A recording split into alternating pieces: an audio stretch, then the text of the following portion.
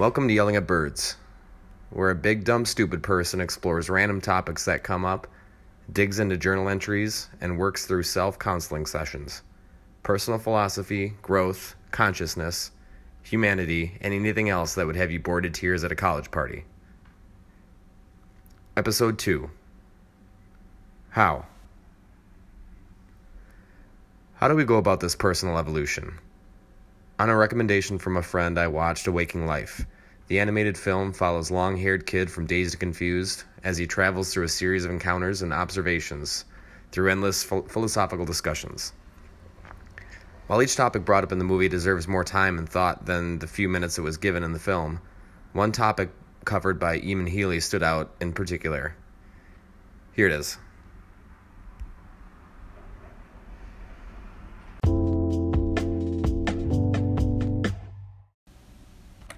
If we're looking at the highlights of human development, you have to look at the evolution of the organism and then at the development of its interaction with the environment. Evolution of the organism will begin with the evolution of life, proceed through the hominid, coming to the evolution of mankind, Neanderthal, Cro-Magnon man.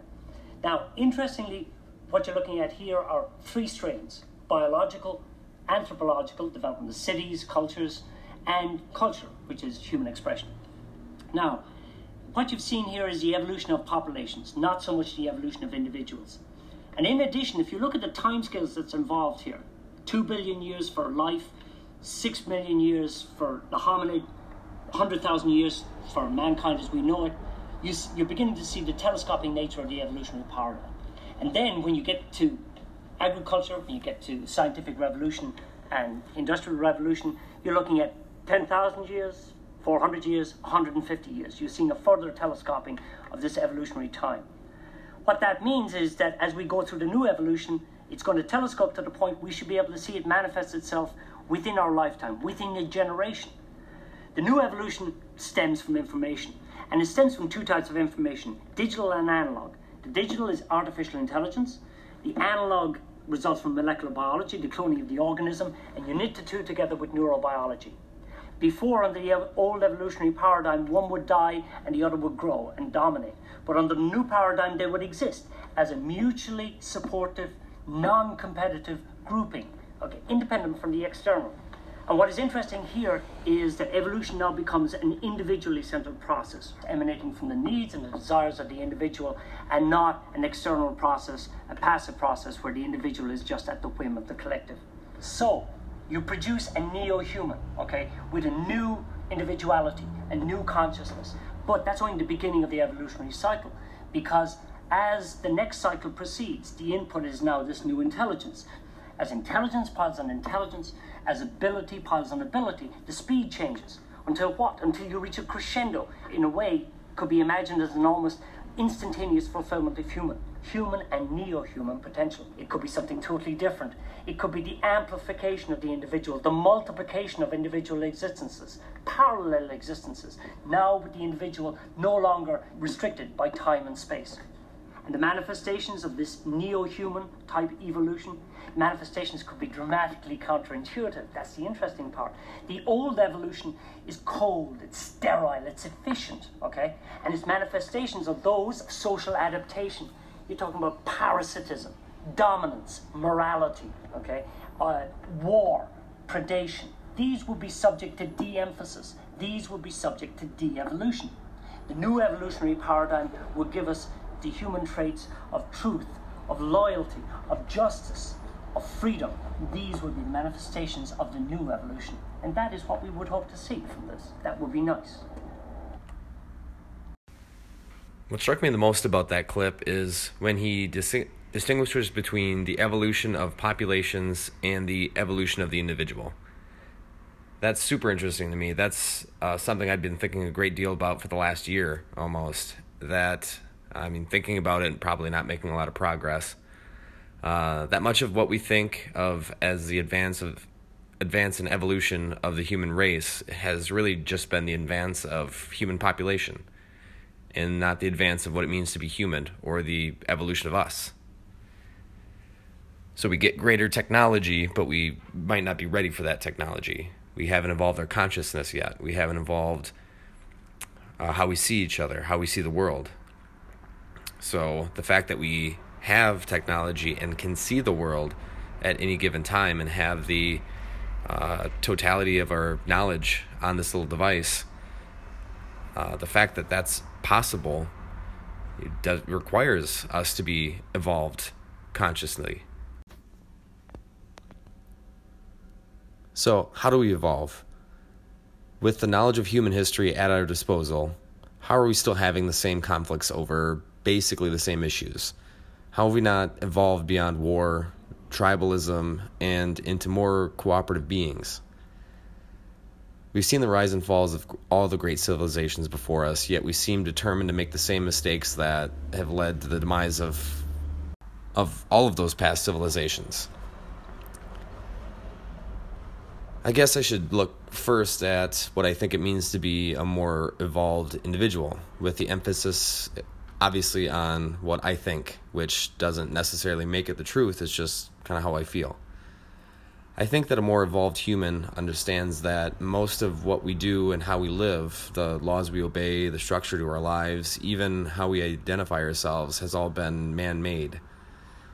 Yes, there's some concessions to be made in order to live within the societies we live in. And most of them are logical, basically do no harm. The laws, for the most part, make sense. I feel a more evolved human takes the do no harm and takes it even further. They don't limit that belief to those that look or sound like them. Man-made boundaries aren't limits to whom you shouldn't harm. They believe that man-made boundaries are only boundaries for classification purposes and not for limits to our compassion. They understand that no matter what they do in their life, that their life has an end. They rise above competition thrown onto us from various forms of marketing, from how we were raised. I know it's natural we see competition in other species as well, but there's a lot of things that you see in other species that you don't see in humans because of our evolved consciousness. At the base, I feel a more evolved human understands that we are all connected on this planet, and the successes and failures of another are our successes and failures. And there's a mutual responsibility between the individual and the world in which the individual lives. So how do we get there? It's hard for me to pinpoint one thing that gets us there. I think giving one answer opens up the door to 100 other answers and 1,000 other things to think about, kind of telescopically in a different direction. But I think the blanket of experience is a good start. Like I said earlier, we now have the information from and connection to the entire world at our fingertips. We have all of the combined knowledge of the world in a device that fits in our pockets, or the device that's sitting in your hand at this very moment. Using the tools we have readily available, in addition to communicating to the people that exist right in front of us, we should be able to experience and build empathy from many walks of life. The more people we learn from and experiences we have, we gain a more full understanding that we all share the human experience. We all share the human consciousness, and any difference between us is merely a difference in learning how to translate that consciousness. There's no ultimate winning this game of life. There's only playing to the best of our ability while we're on the field and realizing that we're all on the same team.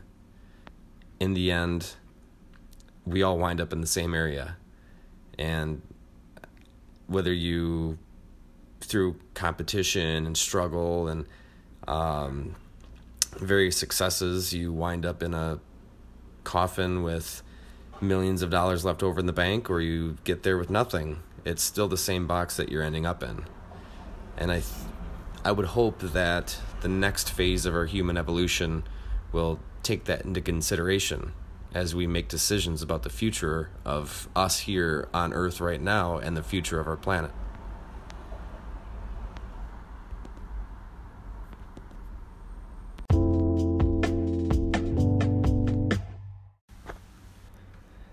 So, what I will conclude this episode with is a journal entry. And coincidentally enough, it is kind of relevant to what I was talking to.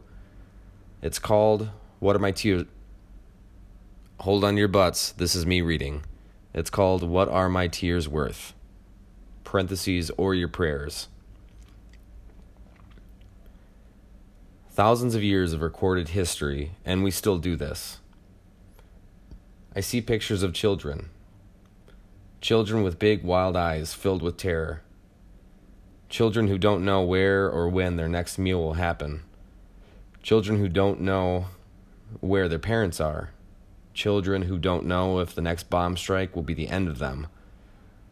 Who don't know if those men approaching will kill them, rape them, help them, or recruit them. I see those pictures and I cry. Every time. While I'm happy to not be so desensitized by the bombardment of terror-filled news, I'm constantly ashamed and angered that this is still happening and I have done nothing. I cry, others cry, we send our thoughts, we send our prayers. We do this and the children keep dying. Populations keep dying. Vulnerable people keep getting taken advantage of, used up and thrown away once their use is all gone. They're used for money, for power, for religion, for the powerful, and on it goes. So what's the play? What's the call to action? Do those of us that care continue to scream out of our windows at no one until our final days, wondering why the rest of the world continues on this non-stop path of destruction? Page flip. I think we must demand. We must be louder. We must be more than the powerful, more than the greed. We must be more than the marketers telling us to want, to desire, to seek out things more than we seek out peace. No matter what we acquire, we all end our lives with nothing, leaving behind only the memory of us and those around us. What will the memories of you be? From here until our last days, we are complicit in all of the world's carnage as long as we allow it. Stand for it no more. Accept it no more. Ignore it no more. Support it no more. What are our tears and thoughts and prayers worth? Not a damn thing as long as the weak continue suffering. This has been Yelling at Birds, Episode 2. I appreciate you listening to me stumble through everything as I continue to learn and grow. I don't know what I'm doing. I probably never will. But if you know what you're doing, subscribe, let me know, send in any comments, ways I can make this better, improve this for you. I believe that it will just continue to get better the more I work at it and listen to it and the more embarrassed I get while I'm doing this. So I appreciate you being here while I do that. I'm going to try to do at least one episode a week as I get started out here and ramp it up to some more when I can become more efficient. But until then, I appreciate it. Have a great week. Monday's tomorrow. Party.